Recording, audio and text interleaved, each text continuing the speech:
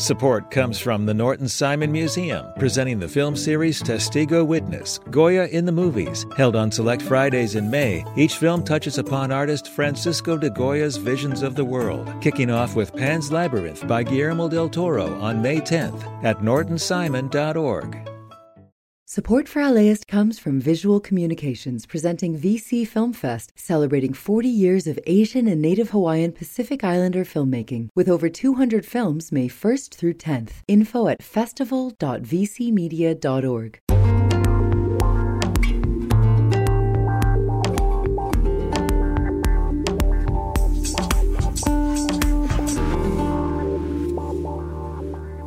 LAist Studios. This is How to LA, the podcast that helps you discover new things about Los Angeles, and not just the city of LA, but also Los Angeles County, which is actually made up of 88 different cities. Each have their own city leaders, mayors, and city councils, but not always their own fire departments and police forces. And to make things even more complicated, the county also includes unincorporated areas, which are under the management of the LA County Board of Supervisors. Confused much? Well, our question is, how did it get to be like this? As it turns out, one of the answers is water. To help explain, we're joined once again by our LA Explained reporter, Caitlin Hernandez. Hey, Caitlin, thanks so much for coming back on How to LA. Thanks for having me. So first things first, Caitlin, what was the thing that sparked this story? You know, I think for me, we've gotten some questions about, how do I know which city I live in or which part of the county? But then also, as I was looking into this, I was very fascinated in learning how the shape of LA was formed. And I realized there's no single one answer to this, but one of the big ones was water. Let's explain the role of water in the expansion of LA. So water is a huge deal. We don't really think of it too much now because you could just turn on the faucet and, it comes flowing out. But there was a time where that wasn't the case in LA. So in the early 1900s, LA City was really, really growing. Between 1890 and 1900, I believe, it doubled in size and it kept going up from there. So with a growing population, there's a lot of things you need. And one of that is water. That's like a super basic, vital thing that people need to have access to. And the LA River wasn't going to sustain the growing population for very long. So water became an important deal because we needed more of it, pretty simply as that. And, people had to figure out how to do that. And one of those people, I believe, was engineer William Mulholland, right? And his work really impacted our water system and our city. Can you tell me more about Mulholland? Yes. So Mulholland Drive is my favorite place to drive on in LA. Yes. But, the man behind the name of that road, it was actually hugely important to LA and its founding. He was a chief engineer and the precursor of the LADWP. And he was responsible for bringing a large portion at the time of LA's water, capabilities or storage, if you want to call it, to Los Angeles. And that was with the LA Aqueduct and another dam that he did as well. That's right. And that's such an important part of the story that you highlighted, right, in your piece, was when the LA Aqueduct was completed in 1913. It didn't really reach all the way to the city of LA. It ended in the San Fernando Valley, which shout out to the 818.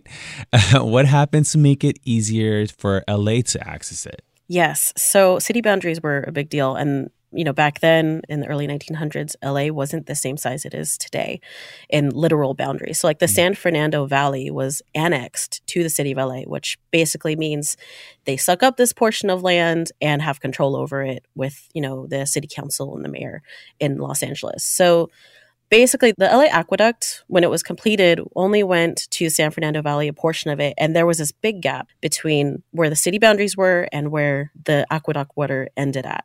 So in order to get that water easier to LA, they took that portion of land and, that's pretty much how we got this huge swath to the north of downtown that were, under the LA City. So wait, let me be clear here. If you weren't technically in the city of LA, there was no water for you? Yeah, that's pretty much right. There was a legal provision that basically prevented the city of LA from selling resources like water to neighboring cities or neighboring areas. So if you weren't in the city of LA, you wouldn't get access to this LA aqueduct water, which was coming all the way from the Owens River Valley up north. So I guess this triggered neighboring communities to want to become part of the city. What had happened there? Yeah, there were a few incorporated cities like Sawtell, also, Eagle Rock that ended up getting annexed. They pretty much were like, we need this water, we need access to it, so let's join the city of LA so we can use it. So why did the spread of the city of LA kind of come to an end? Yeah, the story to that is pretty interesting. So in 1928, the St. Francis Dam burst, and that was a dam that William Mulholland was involved in. And a lot of people died. It flooded a lot of areas in LA, and it was kind of like this big catastrophe.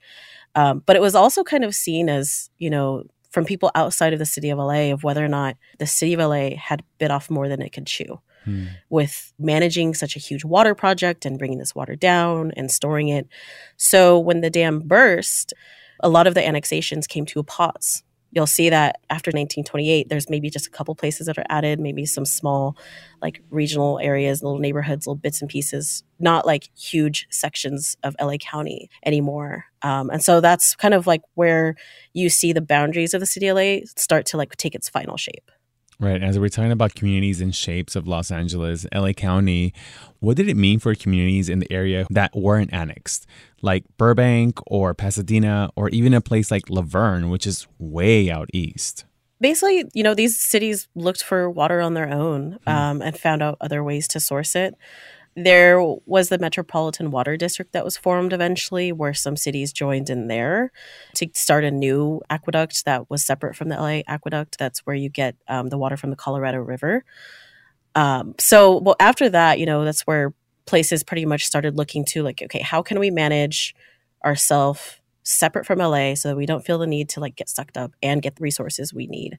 So afterwards, you see, more communities become their own cities, for example, that don't want to be annexed, and then some that just kind of figure out how else they can navigate water situation without it. We'll have more with LA Explained reporter Kaylin Hernandez after the break.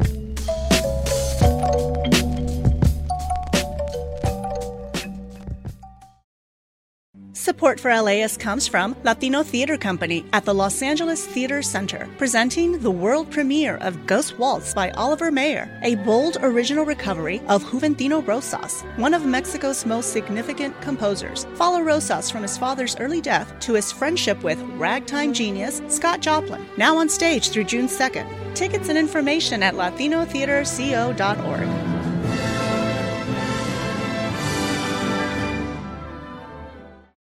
Support for LAist comes from the Norton Simon Museum, presenting the film series Testigo Witness, Goya in the Movies, held on select Fridays in May. Each film touches upon Spanish artist Francisco de Goya's visions of the world, including Pan's Labyrinth by Guillermo del Toro and The Discreet Charm of the Bourgeoisie by Luis Buñuel. Screenings are at 4:30 p.m. on 4 consecutive Fridays starting May 10th. More information at nortonsimon.org. So I do want to ask, how do we end up with 88 cities in the greater county? I mean, how did it get to be so big? This is a good question. And I think water is a part of this. There are a lot of other factors that go into why a place wants to become a city. Some of it's economic. Some of it can even be like racially motivated, a lot of things. But in regards to like why we have 88 cities, I think it's a mix of things. One of it, which we'll get into, is with the Lakewood Plan cities and the contract cities, how that opened up the door for more communities to form and govern themselves without having to start from scratch. Right. And I think to the confusion of some folks, some cities within LA County rely on the county for fire and police departments. Some don't. Some have their own police departments like Beverly Hills or Santa Monica. But what I understand is that all kind of started in 1954 when Lakewood became a city. Yes. In 1954, Lakewood kind of really changed how you could start a city because there's a whole lot of logistics and money involved and government structures, all of these things. But pretty much they figured out how to successfully govern themselves while contracting certain vital services out to the county. So fire services, police services, law enforcement, all that jazz. So a good example that I like to use to explain this is with West Hollywood and Hollywood. So West Hollywood is its own incorporated city. They have their own city council, mayor, everything. But they are a contract city. So that means you have the sheriff's department there.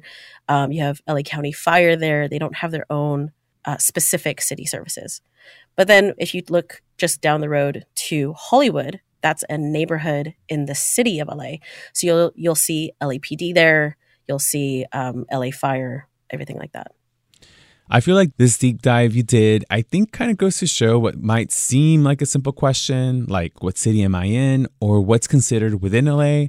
It's actually more complicated than it seems. And I think it also speaks to the fact that talking about LA as a monolith is not often a great idea because it's so many things. I wonder if you have any similar feelings after having reported all this out? Yeah, definitely. I mean, I will tell you personally, like I live in the Valley. I was curious, like, how did the Valley become part of the city of LA? But I think, like, broadly, even just for me wanting to look at the question of, like, how did the LA city boundaries form? It is immensely complicated. And you can't talk about LA City with honestly about talking about the rest of the county. So that's why this other question of, like, how did we get so many cities? Because we're one of the counties with the most number of cities in the nation. So, you know, figuring out how these two work together just really shows me of how, like, nothing in life is ever simple, but it is fun to figure out. All right, Kaylin, thanks for joining me today. Thanks. That was LA's reporter Kaylin Hernandez. We'll be linking to their reporting on the history of the 88 cities in LA County in our show notes. This episode was produced by Monica Bushman. Our How to LA team also includes Erica Washington, Evan Jacoby, Menga Botel, and Victoria Alejandro. Our intern is Tony Morales. Our executive producer is Megan Larson, and our engineer is Hasmik Pagosian. Make sure you're subscribed on Apple Podcasts, Spotify, or wherever you get your podcasts to catch another fresh episode of How to LA tomorrow. Thanks for listening, y'all. Bye.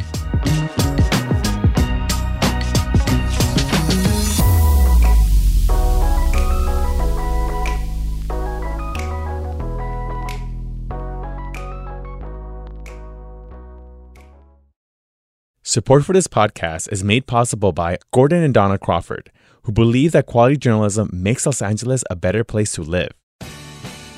The LAist Spring Super Sweeps is happening now. You can win amazing prizes while supporting your source for local fact-based journalism. One lucky grand prize winner will get to choose a brand new Lexus or $25,000 in cash. Other prizes include an electric bike from Juice Bikes and $1,000 gas gift cards. Your donation of $60 gets you one entry to win, and the more you give, the more entries you get. Donate now at LAist.com/sweeps.